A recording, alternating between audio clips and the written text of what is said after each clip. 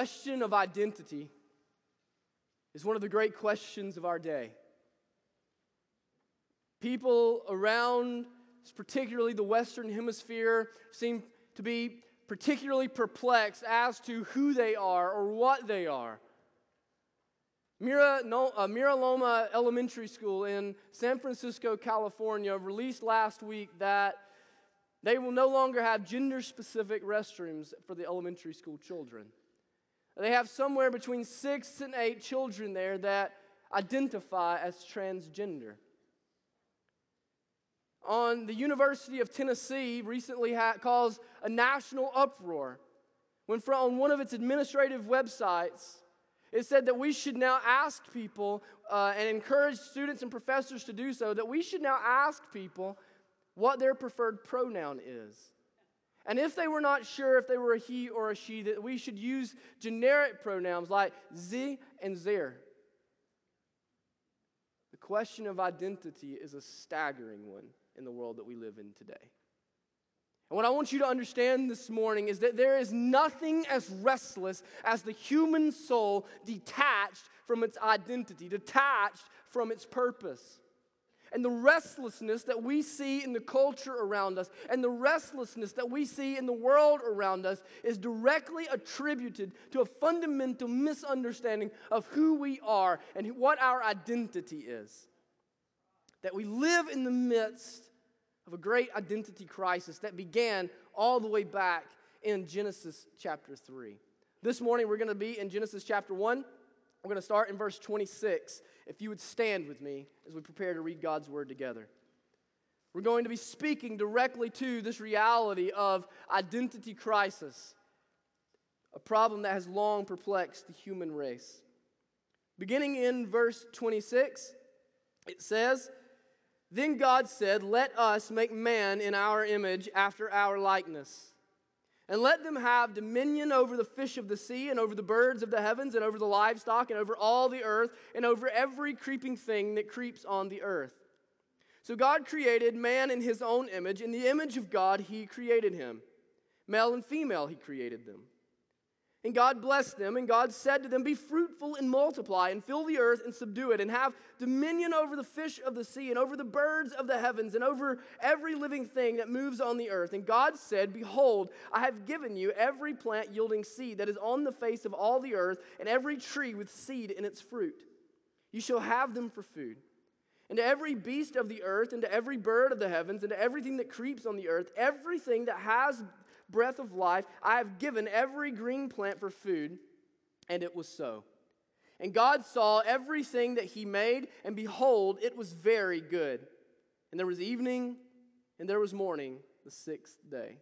May God bless the reading and the preaching of his word this morning. You may be seated. When we come to verse 26 of Genesis chapter 1, we are coming to what we should understand to be the climax of the creation narrative. Throughout the creation, there has been a very specific formula that God has used. There's been a rhythm to creation. Over and over and over, it will say something along the lines of, "Let there be, and it will be good as declared by God." But when we come to verse 26, and we come to the last portion of Genesis chapter 1, day 6, we have a remarkable break in the rhythm of creation. It doesn't follow the usual formula. Rather, in verse 26, it says, "Let us make man in our image." That apparently the tone here is one of contemplation, that among the members of the Godhead, among the members of the Trinity, Father, Son, and Spirit, there is a contemplating of making man not like the rest of creation, not like everything else that you've seen, instead, but making man in the very image of the triune God, making man in the image of the Godhead itself. And so there's this break in creation. And the way that we should understand Genesis chapter 1 to work is that Genesis chapter 1 is moving in an ascending order. that each part of creation is a little bit greater than the last. And so it moves and it's building up towards something. And when we come to verse 26, when we come to the last part of day 6, what we are hitting is we are hitting the crescendo of creation. We are hitting the climax of creation, namely when we are made. Because we are that which is in creation that is made in the image of God. We are that which is made in the likeness of the triune God. Now, what does that mean exactly? What exactly does it mean to be made in God's image or to be made in God's likeness? Moses was writing this to a group of people that would have been quite perplexed, perhaps, by what that could have meant, because they were coming from a society, in the Egyptian society, in which they believed themselves could be made into gods. And so being made into the image of God, is that to say that we are made to be many gods ourselves or some sort of deity? Not at all. You see, the words that Moses chooses to write this are very precise. They're very decisive. That when he's talking about likeness and he's talking about image, he's talking about the picture of sonship. That as a father resembles his son resembles his father, so we resemble the heavenly Father. We are not identical, we are similar. There is resemblance. As a matter of fact, in Genesis chapter 5, as Moses writes about Seth, the third child of Adam and Eve, he writes of him being in the likeness of his father, being like Adam. And so he uses the exact same word that he uses here in chapter 1, verse 26. So the picture here is not something that is identical to God, but rather someone that bears the resemblance to God in many of his characteristics and in much of who he is and the way that he reveals himself to be in the Scriptures. John Calvin, the great church reformer, phrased it up in a helpful way, I think. That the way humans are intended to be, as the image bearers of God, we are to be like mirrors reflecting back God's glory to all of the creation. That because we are that which is in creation that is most like God and most resembles God, and God has given us such a distinct dignity as to represent Him and as to image Him and to picture Him, that we should be as a mirror reflecting back the glory of God to all of the cosmos. That we are that which God put on earth that is most like Him, that is most filled with His glory, most filled with His characteristics, and as a result, we have the responsibility to project that back into the world. And so we are mirrors. Now, when God is talking in verses 26 through 31, He tells them that they should do what? He says, you should be fruitful and multiply. In other words, He is giving them the responsibility of filling the earth. Now, why would God, having made them in His image, make that such a priority? Why would He make it such a priority that human beings, man and woman, would come together to procreate and to fill the earth with image bearers? It's because when God created us in His image and He placed us here as mirrors, that what we do when we procreate, what we do as we fill the earth, is there is a sense in which at the very same time we are filling the earth with God's glory. That as we send out children and as we spread across the nations and as we were to cover the earth, as we covered the created world, we were filling the created world with the very glory of God, the very presence of God, the reflected image of God. It's very similar to me to the Great Commission. I think we see the Great Commission here rooted and established even, a foreshadowing of. What do? We are going, I'm leaving Wednesday along with 8 other people, and we are going to go halfway across the world on a 16-hour flight to Africa. Because this is what the Scriptures tell us to do, to make disciples of all nations, to go to the ends of the earth, as Acts 1:8 says. And what are we to do? We're to raise up people of God. We're to call them to the glories of God. We are to preach to them the good news and the gospel. For what reason? That the gospel, that the glory of God, that the hallowing of God's name might spread and cover every corner of this earth. That the earth was built and intended, remember, as a grand theater, a grand stage for the glory of God to be put on full display and full demonstration. And as we fill the earth with the image bearers, we are doing that. And as we go to the nations to call them to the gospel, we are doing that. And so this morning, what I want us to do is I want us to zero in on 3 ways that I think we are built to reflect the glory of God in this creation. 3 ways in which we, as the image bearers of God, those who resemble God, are built and designed and created so that we might reflect His glory to the ends of the earth, reflect His glory in all the cosmos. The first of these is that I want us to see that God designed us for worship. We are designed for worship. To be a worshiper is to be distinctly human. Humans are the only part of the earth-roaming creation that worships God in a rational, logical, and purposeful way.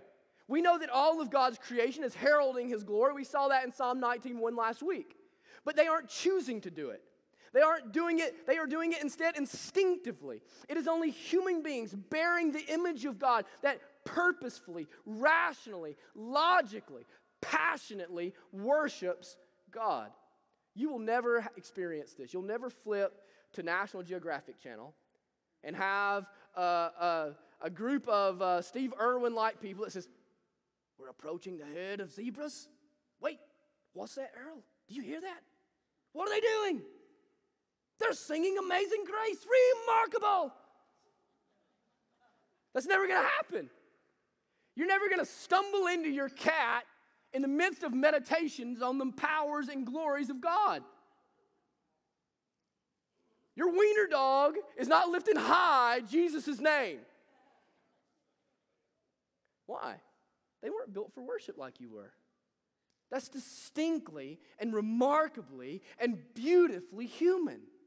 Only humans worship. Only humans bring glory to God that way. Now, how does that have to do with the image of God?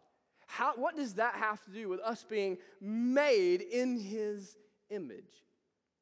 You see, because we are made in the image of God, we have the right design for worship, that being moral agency.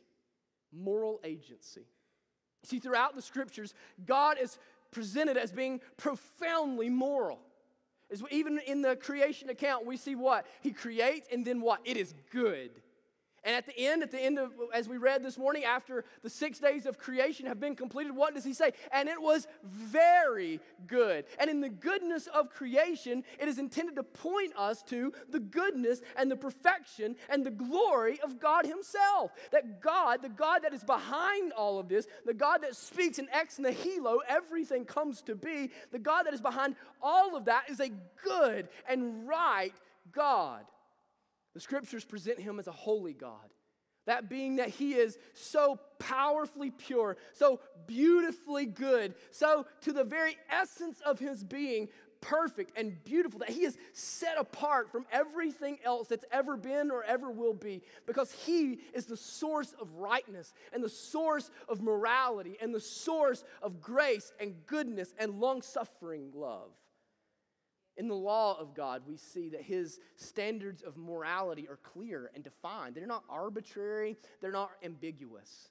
In the law that God issues and decrees on Mount Sinai, the law that is fulfilled by the coming Christ Himself, it establishes that God has an understanding and a definite plan of morality. Our God is a moral God. And we, being made in His image, are moral people. We, bearing His likeness, we, resembling Him, are created as those beings, the only beings, in fact, on all of the earth that have some standard of morality. As a matter of fact, we could go across every country, every civilization that is on earth right now. Every civilization that has ever existed on earth predating us. And we could find that there are certain rules of morality that would exist. Certainly there are things that we would differ on, but every single one of them would agree that stealing is wrong and stealing is a problem.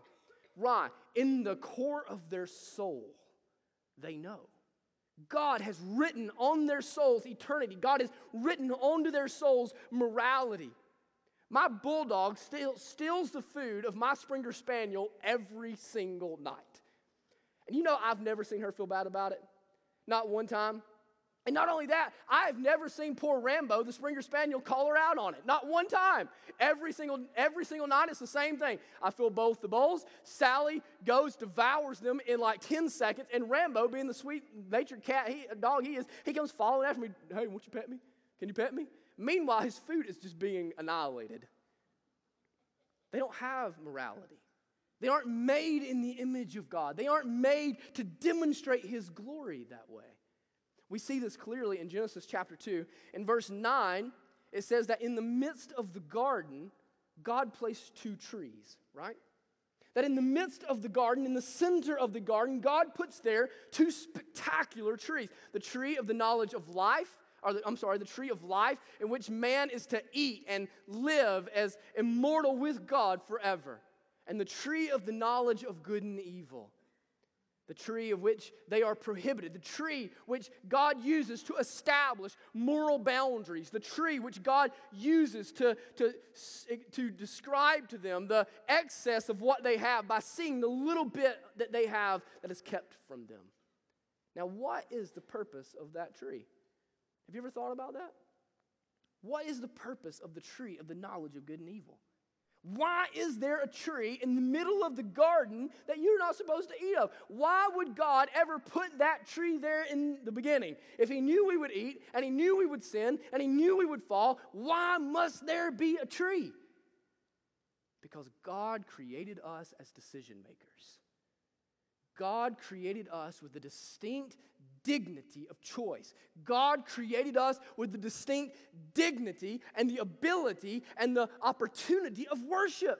The reason the tree is in the midst of the garden is the tree represents an opportunity for them to worship God, for them to obey God, for them to honor God.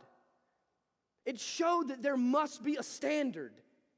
There must be some other choice. There must be some opportunity for to choose something other than God. You see, God did not create us as worship robots. God did not create us as worship machines. God created us as moral agents. Morality is necessary for worship. If you don't have a sense of morality, if morality is not in your soul, if it is not in your inner being, you have no opportunity. You have no instinct. You have no pleasure of worship. The tree is placed in the center of the garden because at the center of who we are, God has placed moral agency there that we get to choose the difference between right and wrong. If we had no ability to choose what is moral and what is immoral, how could we recognize what is good and what is bad? How could we recognize what is beautiful and what is ugly? How could we recognize what is grace and what is hatred? How could we know the difference? But God placed morality in our souls so that we could recognize Him in a way that no other part of creation is capable. And not only that, we see the method of creation, I think, in the tree. The method of worship. Not only do we see the ability of worship, but we see the method of worship. How do we worship God? How is it that we bring glory to Him? It is through willing obedience. Willing obedience. It is to see God as the chief good in all the universe. It is to see God as the chief source of rightness, the chief source of righteousness, the chief source of holiness, the chief source of provision, the chief source of protection, the chief source of power. It is to see Him and see Him as being greater than everything else that we find. And it is to choose Him above all of that. It is to choose Him willingly. It is to say that, God, I know that You're withholding this from me for my own good and for Your own glory. It is to say that, God, I know that Your plan for me is better than my plan for me. God, I know that You have given me bountifully of all that I have here, and I would rather have what You have given me than anything else that I don't have. God, You are all that I need. God, I will live willfully in submission to Your will. So that's how we worship. We worship through willing obedience, through the moral decision, through our moral agency to define that God is good and nothing else is. See, I think this is the chief reason of the identity crisis that we find around us. The chief reason for the identity crisis that we find around us is that we have misguided, misaimed, misplaced worship. We have been created to worship, but we have not been created to worship ourselves. We have not been created to worship our happiness. We have not been created to worship our leisure. At the center of the garden was not a man. Man was not created as the center of the universe. Man was not created as the center of the creation. At the center of the garden are two trees, one representing the life-giving power of God, the other representing the law-giving authority of God, resting in the midst of the garden, manifesting His presence specifically and powerfully. The world revolves around God Himself, and whenever we come off kilter, whenever we come uncalibrated, and we begin to place ourselves at the center of it, it will always fall apart. Misguided, misaimed worship will always lead to the destruction of your soul. Every time. Every single time. When you worship something other than God Himself, whether it be your children, whether it be your husband, or your boyfriend, or your job, or your bank account, or yourself and your ambition, whatever you worship other than God Himself will ultimately destroy you. Evaluate your worship this morning, brothers and sisters. You were created with a unique opportunity of it. Is it properly aimed? Is it properly placed? Not only were we designed for worship, but we were created for responsibility. We were created for responsibility. Notice how often he talks about that in the text that we read this morning. He says, and God said, and He gives them command, be fruitful and multiply, fill the earth, subdue the earth, have dominion over the fish of the sea and over the birds of the air. As you go into Genesis chapter 2, he begins to talk about the responsibility that they have to name all of the animals. God brings them in front of him, and Adam is charged with the responsibility of naming them. He is charged with the responsibility of working in the garden and tending to the garden so that he is provided for, so that he has all that he needed. We see in the midst of Genesis 1 and 2 that God, being made in His image, created us for the purpose of bearing responsibility, of shouldering responsibility. Now, we live in a culture that does not like the word responsibility. We live in a culture that wants to do everything that we can do to abdicate responsibility, to push responsibility away from us. We want our teenagers not to bear any responsibility, but to live carefree while they are young. We want our college students, as they go off, we dismiss the hellish way that they live, saying they're only young once, they're only without responsibility once in their lives. As we become young married couples, we don't want to have children because that will impede on our freedom. That will impede on our finances. That will impede on the things that we can do and the places that we can go. In other words, we don't want the responsibility.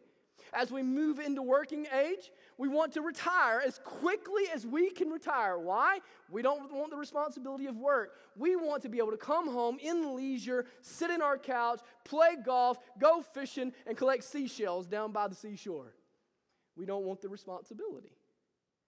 But what I want you to understand, brothers and sisters, is that being made in the image of God, being built in His image, is that you have been built for responsibility. And I want us to see this responsibility in two dimensions. The first dimension is that you were built for the responsibility of work and rulership. Work and rulership. He says, I'm giving you dominion. You are in dominion over all that happens here. In other words, do you realize that we are responsible for what happens on earth? Has that ever crossed your mind? We, as the rulers of earth, we, as that which God has dignified with such dominion, are that which will give an account before God for what happens here. We will answer for what happens in our lives on earth. God has given us dominion over it. God has given us responsibility of work. I hate to burst your bubble, all right? Here's what some of you think. One day, when Jesus comes back, not going to be any work to do. Finally, when Jesus comes back, I'm going to be chilling down by the beach, playing golf at Pebble Beach, and life's going to be good. In Genesis 1 and 2, there's already work there before sin comes. In paradise, there is work. I believe that Eden is the prototype of the new earth. There's going to be work in the new earth. Now, your jerkwad boss that's breathing down your neck and cussing at you ain't going to be there. You got to worry about that guy. Boss in heaven, great. Super guy. Not going to have to deal with that. But there's going to be work there. There's going to be work there because there is contentment and purpose and joy and satisfaction that comes to the human soul through work that we can't get anywhere else. There is peace that comes to our soul through the accomplishment of something for God's glory that is an act of worship to Him in a way that our singing never can be. That our labor is a demonstration of us laying ourselves on the altar as a living sacrifice before God. Don't avoid work. Your soul cannot bear the weightiness of a wasted life. It can't. Your soul can't bear the weight of a wasted life. How many people do you know in your life that have retired early only to die there soon after? God did not create us to do nothing. God created us to labor, to have dominion, to rule, to work, so that there might be satisfaction in our souls. There's nothing wrong with retiring as long as you were retiring so that you can go to work. As long as you're retiring so that you can deepen the purpose in which God has given you, so that you can go into a more productive season of ministry. And the retirement is a glorious gift to you as long as you're retiring to go to work. No, run to work, brothers and sisters.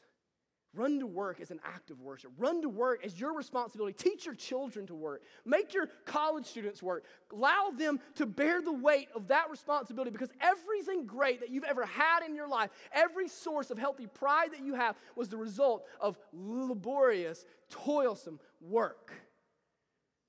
Now, the other dimension of responsibility is that not only are we responsible to work and to rule, we are responsible morally.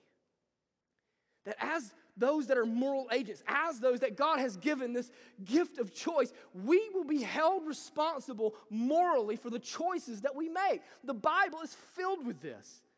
In 2 Corinthians 5:10, it says that we will all stand before the judgment seat of Christ, and we will give an account, Christian and non-Christian alike, for the good and the bad that we have done.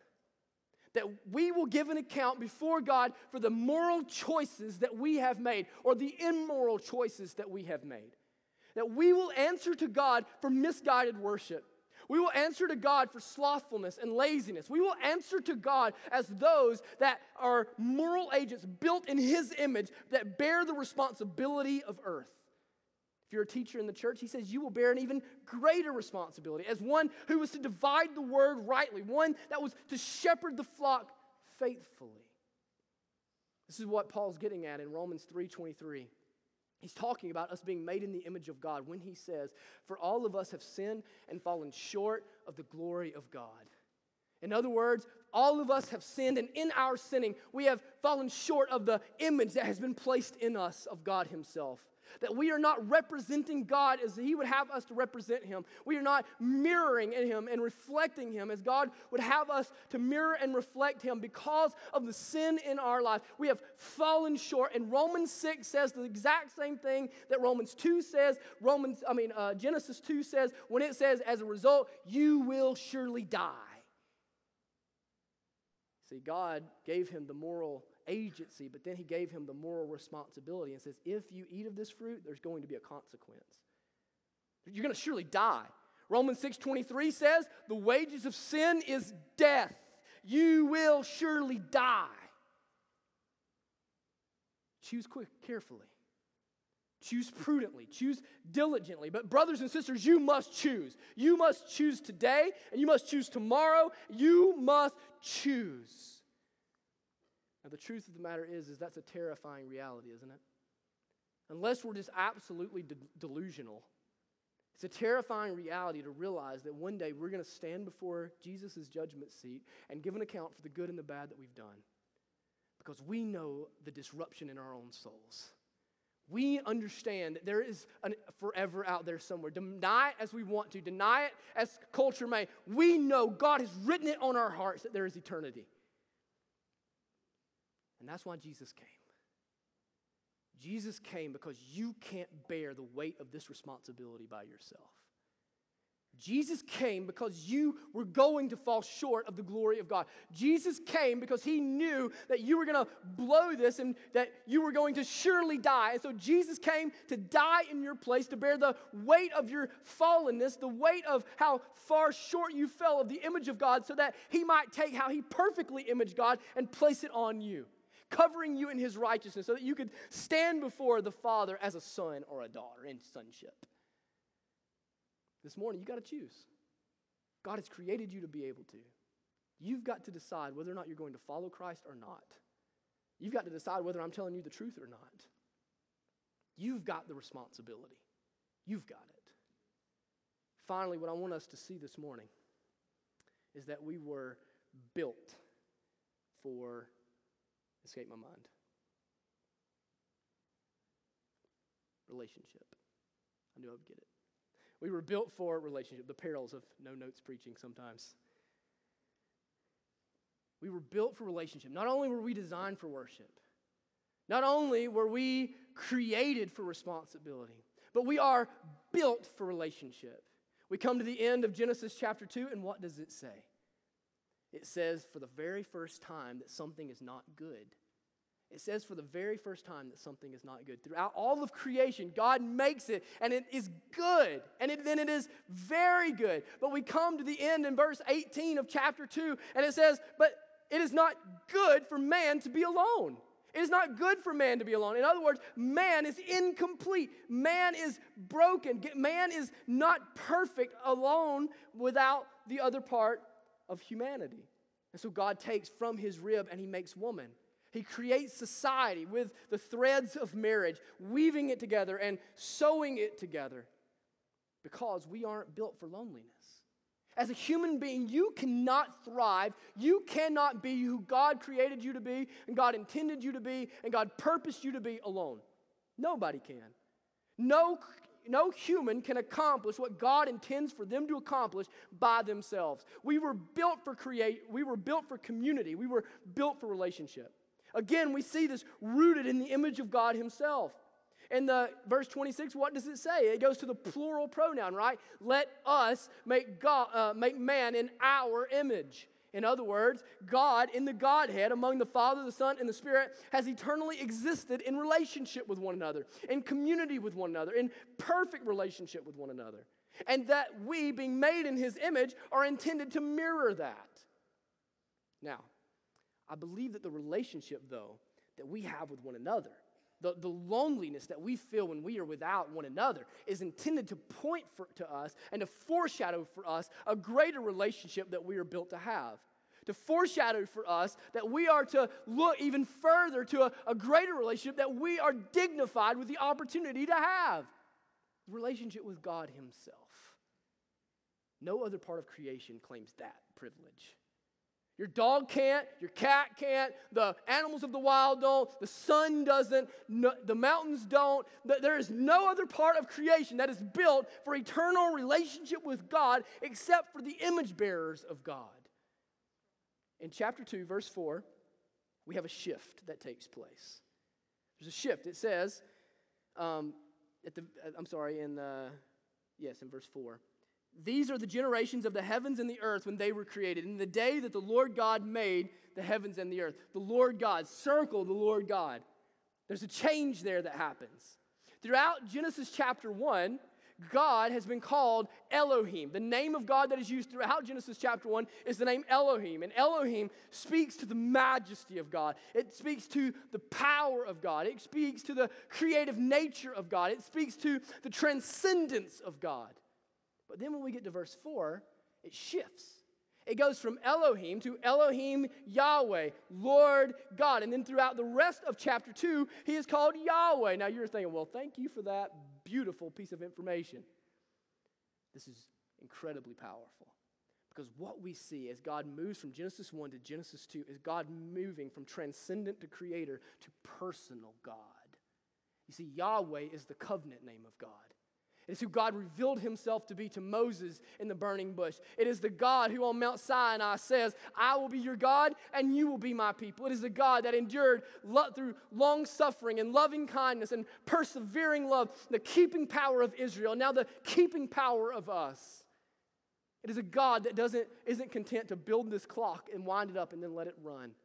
Instead, it's a God that wants to reveal himself to us so that we might know him, so that we might have relationship with us. No other part of creation can say that God took and breathed into them the breath of life except for humans, because humans were set apart to live in relationship with God alone. This morning, you are built for relationship with God. And to be detached from God is to be as a branch detached from the vine. You will be dead and empty and afraid. Think about what we see around us. Think about the questions that your teenagers are answering. Think about the news headlines that are flashing across your screen. Our world is empty, isn't it? Our world is broken, isn't it? Our world is seeking, isn't it? Our world is searching, isn't it? Our world is chaotic. Our world is confused. Our world is broken. Why? It's a branch detached from the vine. We were built as image bearers of God to live in relationship with God, to bring worship to God, to fill the earth with the glory of God. And anytime we are detached from that, we are utterly detached from our souls. This morning, the invitation that I have for you is to come and enter into relationship with God. Come enter into relationship with Him who created you in His image, who privileged you with the dignity of worship, who privileged you with the dignity of bearing His resemblance. Christian, how well are you bearing that image? How well are you demonstrating the glory of God wherever you go? Let me pray for us today.